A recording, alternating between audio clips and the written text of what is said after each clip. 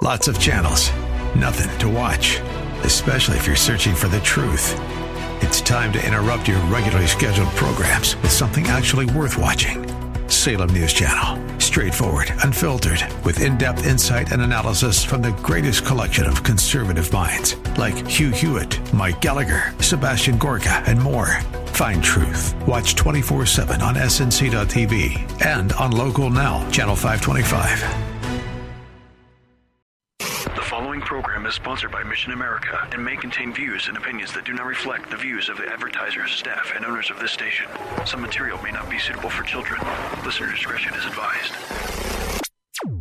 Yeah, I used to be a liberal, too. We're going to have nothing but propaganda in many of our schools. I've seen teachers tell children that they are girls trapped in boys' bodies. Remember, the Bible speaks extensively about a coming lawlessness.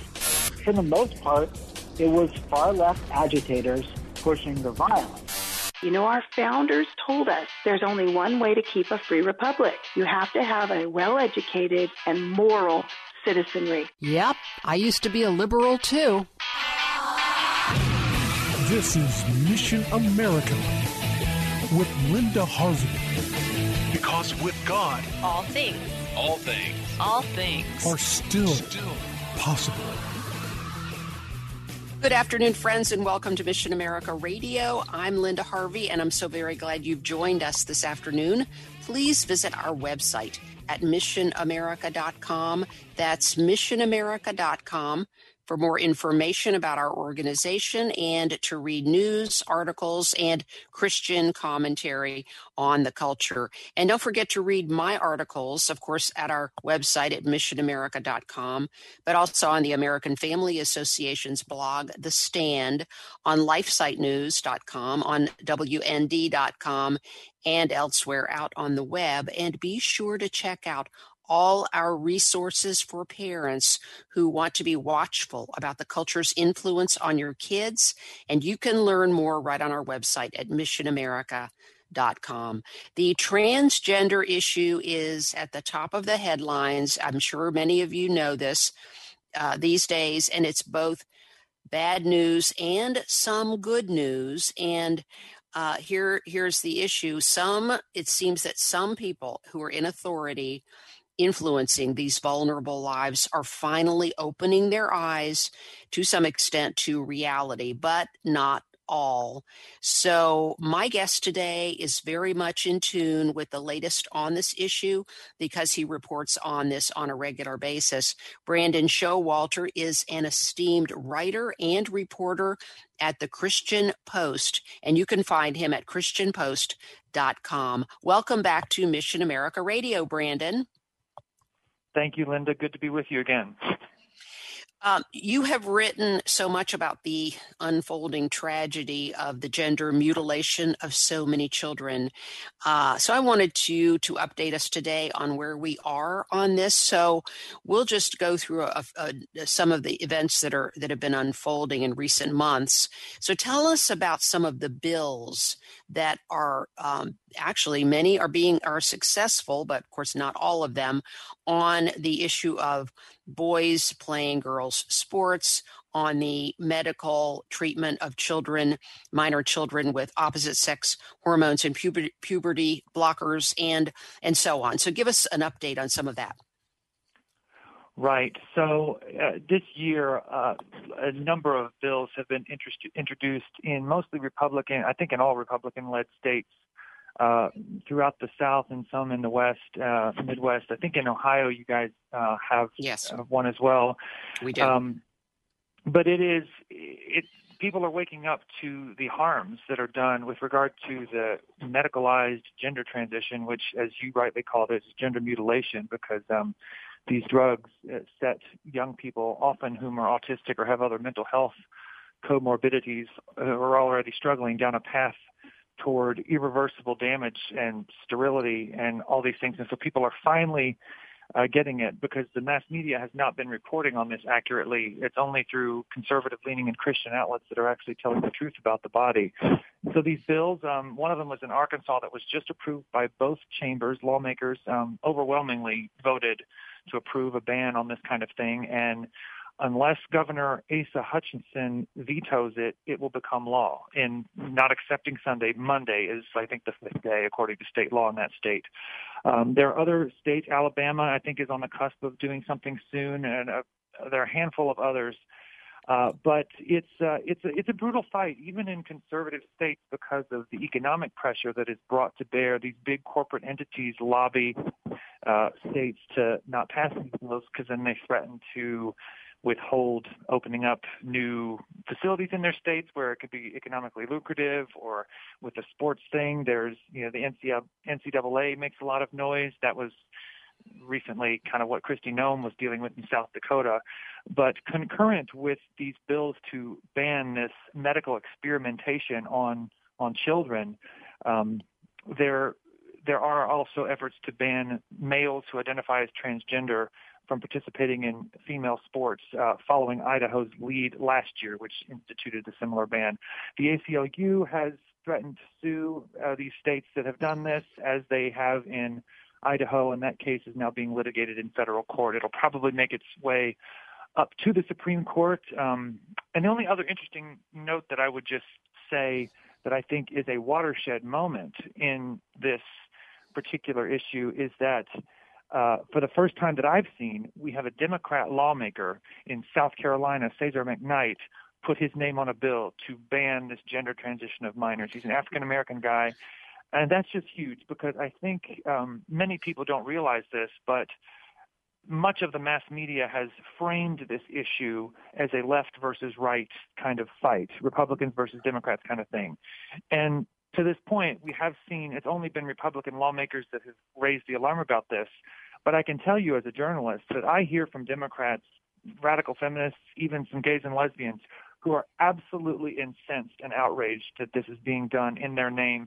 There is much left-wing opposition against this kind of thing, but you just wouldn't know it if you watched the mainstream media, because they can't get a voice. They've been subjected to a near total media blackout on this subject. Well, that is absolutely true, Brandon. This is many surveys have shown that this is, political surveys, that this is a winning issue for politicians, because it's bipartisan. Right. So Democrat lawmakers, I think more and more, we're going to see more come on board on this. In case you're just joining us, friends, we're talking with Brandon Showalter, who is an esteemed and very accomplished writer, covers the gender confusion issue, and writes for the Christian Post, and you can find him at christianpost.com. So I want to move to this case in Canada, though, because this is a bellwether about what may be unfolding if we continue to be under such tyranny by the small margin of leftist politicians in this country and courts that dictates this. Tell us about Robert Hoagland and his situation. Well, Robert Hoagland is a dad up in British Columbia, Vancouver area, that has been contending against the medicalization of his teenage daughter, who's been put on testosterone. She was,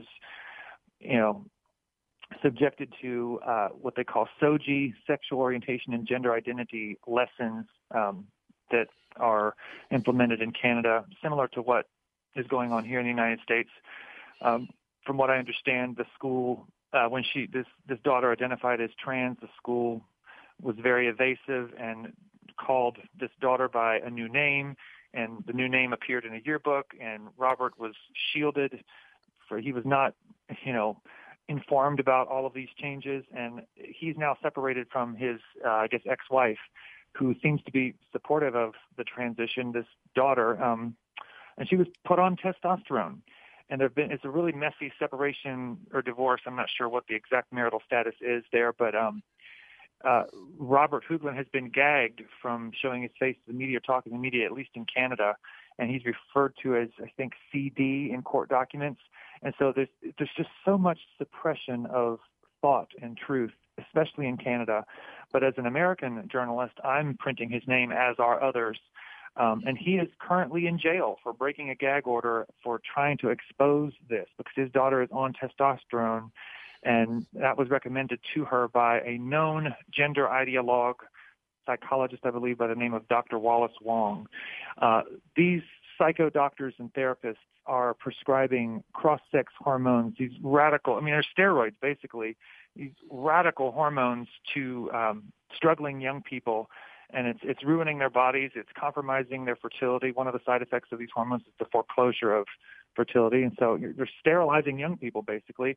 And Hoagland has just been trying to scream about this and broke the gag order last year in an interview with The Federalist, and he's since been doing other things to try and get his face out there in violation of the court-imposed restrictions. And his lawyer has been trying to argue on procedural grounds that when the police arrested him for breaking this gag order, that there was never really any interest in having a trial about all of that, even though there is an upcoming court hearing on, I believe, April 12th. But yeah, so as far as I know, he is still sitting in a jail cell in British Columbia, Canada, and he's willing to sort of be a sacrificial lamb for this, because if parents object to this increasingly, especially in liberal cities and states, and in his case, a Canadian province, they are seen as denying basic medical care, medical neglect, because they have been able to frame this issue in healthcare and human rights terms. And so Hoagland is contesting this as in a very desperate way, but he's still in jail. It's so sad, but it may take those kinds of it's would be called civil disobedience in some ways, right. But it's really a parental rights issue and a healthcare issue based on facts. If they would just follow the science, you would get back to true care of healthy bodies that children have instead of medicalizing emotional problems and delusions. Right. Is what has become but so tell us, okay, we have a few minutes left in this segment. I want to make sure you have time to cover this. Tell us about what happened last fall in the UK, which was a hopeful ruling, and there's been some modification of it. But tell us about that, which kind of puts a new frame on the science a little bit on this issue. Right. Yes, in the UK, the Tavistock Clinic, which is the lone gender clinic that's part of their National Health Service, came under a judicial review, and it was in part brought about by a detransitioner, a woman who's I think 23 or 24 now, who as a teenager took puberty blockers and went on to cross-sex hormones, and then had a double mastectomy as a young adult. Helped bring the suit against the clinic, saying that she was suffering from all kinds of psychological issues as a teenager and was not in any way mature enough to consent to those radical experimental treatments because she regretted it. And she's reintegrated now with her natal sex, but the court thankfully wound up agreeing and criticized many practices within the clinic, saying that they weren't keeping good data, and the number of these children that had been treated there were on the autism spectrum, and that was alarming. And they ruled that under 16 children are not cognitively capable of giving that kind of informed consent. Just last week, there was sort of a revision of that, saying that parents could consent on behalf of their troubled children. But it is an important case because we see finally some judicial scrutiny of this experimental medicine, if you can even call it medicine. And that's just to sort of tag on with what I was just saying a moment ago about the Rob Hoagland case. This is so insidious because those who are doing this and are proponents of this kind of medical intervention, this experimentation on children, are claiming that this is based in science when it flies in the face of science. And so the gaslighting, what they're doing, they're just making you think you're crazy for not believing in it. There's no scientific evidence that this works. The human body is male and female. It's one of the most basic facts of our being, and they try to make the public believe that they're crazy and, hate science while they're doing something that is manifestly unscientific. Right, and the number of children that the kids are being indoctrinated and propagandized in schools and in the media. Oh, huge. And then they go on and adopt these ideas, which is really often just an adjustment to adolescence. But this is like for sure. without any other framework, and many kids today have no Christian moral framework, and so they are just left to look at endless YouTube videos. And we have this phrase, the rapid onset gender dysphoria, that was adopted. It's so basically socially influenced peers in many girls. So because the number of young people, and this has exploded. Just give us about 30 Yeah. seconds before we have a break and tell me your response to that. Well, it's absolutely true, and it is a peer contagion in many ways, and the schools are actively facilitating all of this. It really is a disgrace, and I mean, I can't tell you. Yes, teenage girls now are the predominant demographic, whereas gender dysphoria in the traditional sense was once a vanishingly rare condition seen almost exclusively in young boys. Now it has become all the rage, especially because social media is driving this. Let me just also say, too, that there was a study that was released with regard to the Tavistock Clinic in England where they followed the cohort of, I think it was 44 children that did go on to the puberty blockers. And of those 44, 43 went on to cross-sex hormones. So people like to say, oh, well, if you go on these blockers, there's just a pause button. You can go off it if you change your mind. Like, this is part of a medicalized, prescribed pathway. And almost everyone continues on if you start. And so this whole idea that this is just buying kids more time is complete nonsense. We are talking with Brandon Showalter, and we will continue this conversation about the harm of the gender mutilation of children when we return here on Mission America Radio. Stay with us. We will continue to give you more updates and information when we come back. Don't go away.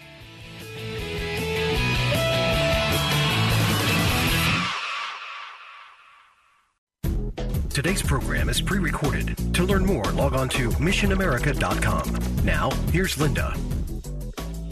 Do you believe that anyone is ever born in the wrong sex body? Many of our kids are adopting that idea because it is being sold and packaged to them, and the LGBTQ agenda continues to put that out there, and our kids are suffering.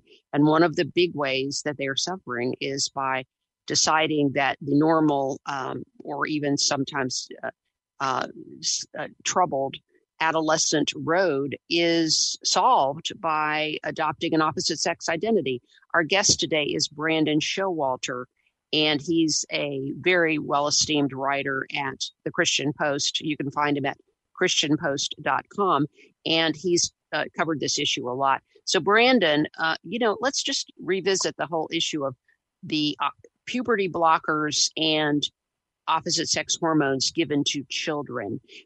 What kind of effect does this have on the young body?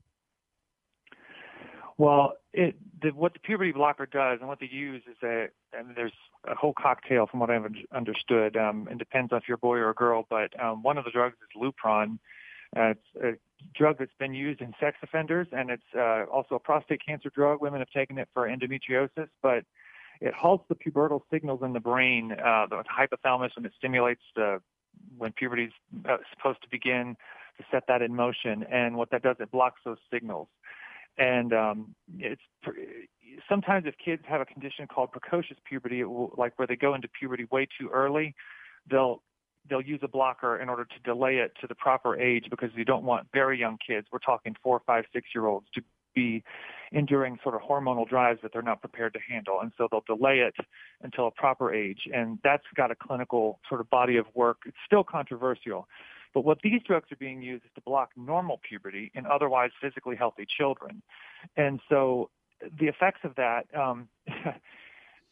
it stunts your bone growth. That's one thing that it does. It takes calcium out of the bones. And you don't really get that later. And if you continue on to cross-sex hormones and you just continue on with this pathway that I was describing before the break, you'll have a very brittle skeleton and possibly osteoporosis much sooner than any normal person would. I mean, can you imagine having osteoporosis? That's a condition people get in their 80s. When you're in your 30s or 40s, I mean, that's just one thing. It also compromises your endocrine system and your fertility. We're sterilizing young people. I mean, yes. America has a history of medical scandals, unfortunately, where people were experimented on and they had their, fertility and the fruits thereof stolen from them. And I would just say to your listeners that, unless you're trying to target cancer or something, it does not magically become medically ethical to sterilize the human body if it's just wrapped in a rainbow flag. There are also cardiovascular risks to the liver and to the kidneys, and there's a whole host of medical complications that are quite horrible when you introduce hormonal agents that you wouldn't ordinarily need for a psychological condition. And I just add, too, that the use of these blockers for this purpose has never been approved by the FDA, and they're prescribed off-label.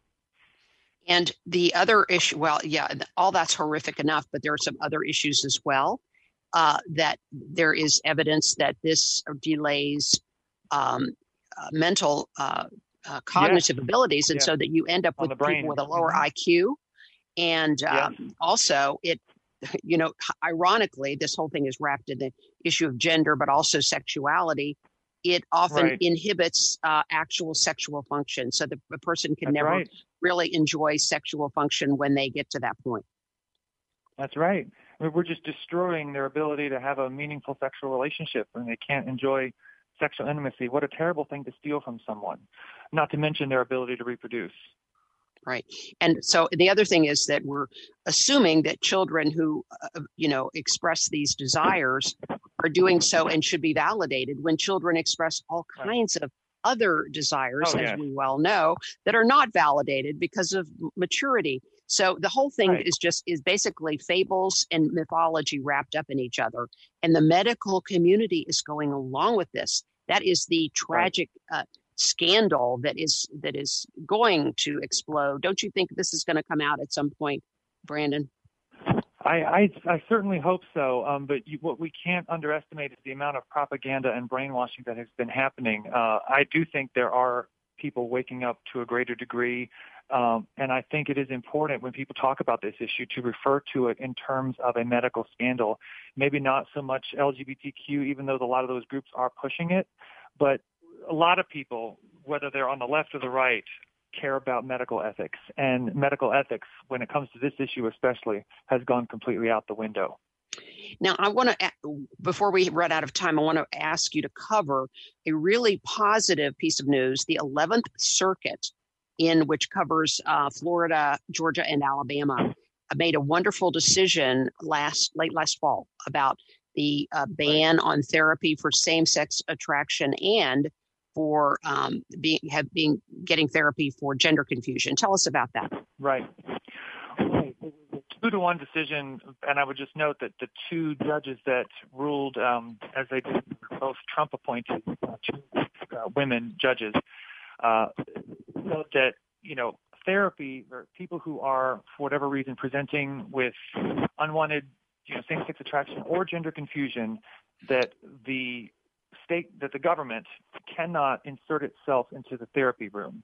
That free speech, you cannot limit the speech of a therapist, particularly if the therapy was only talk therapy.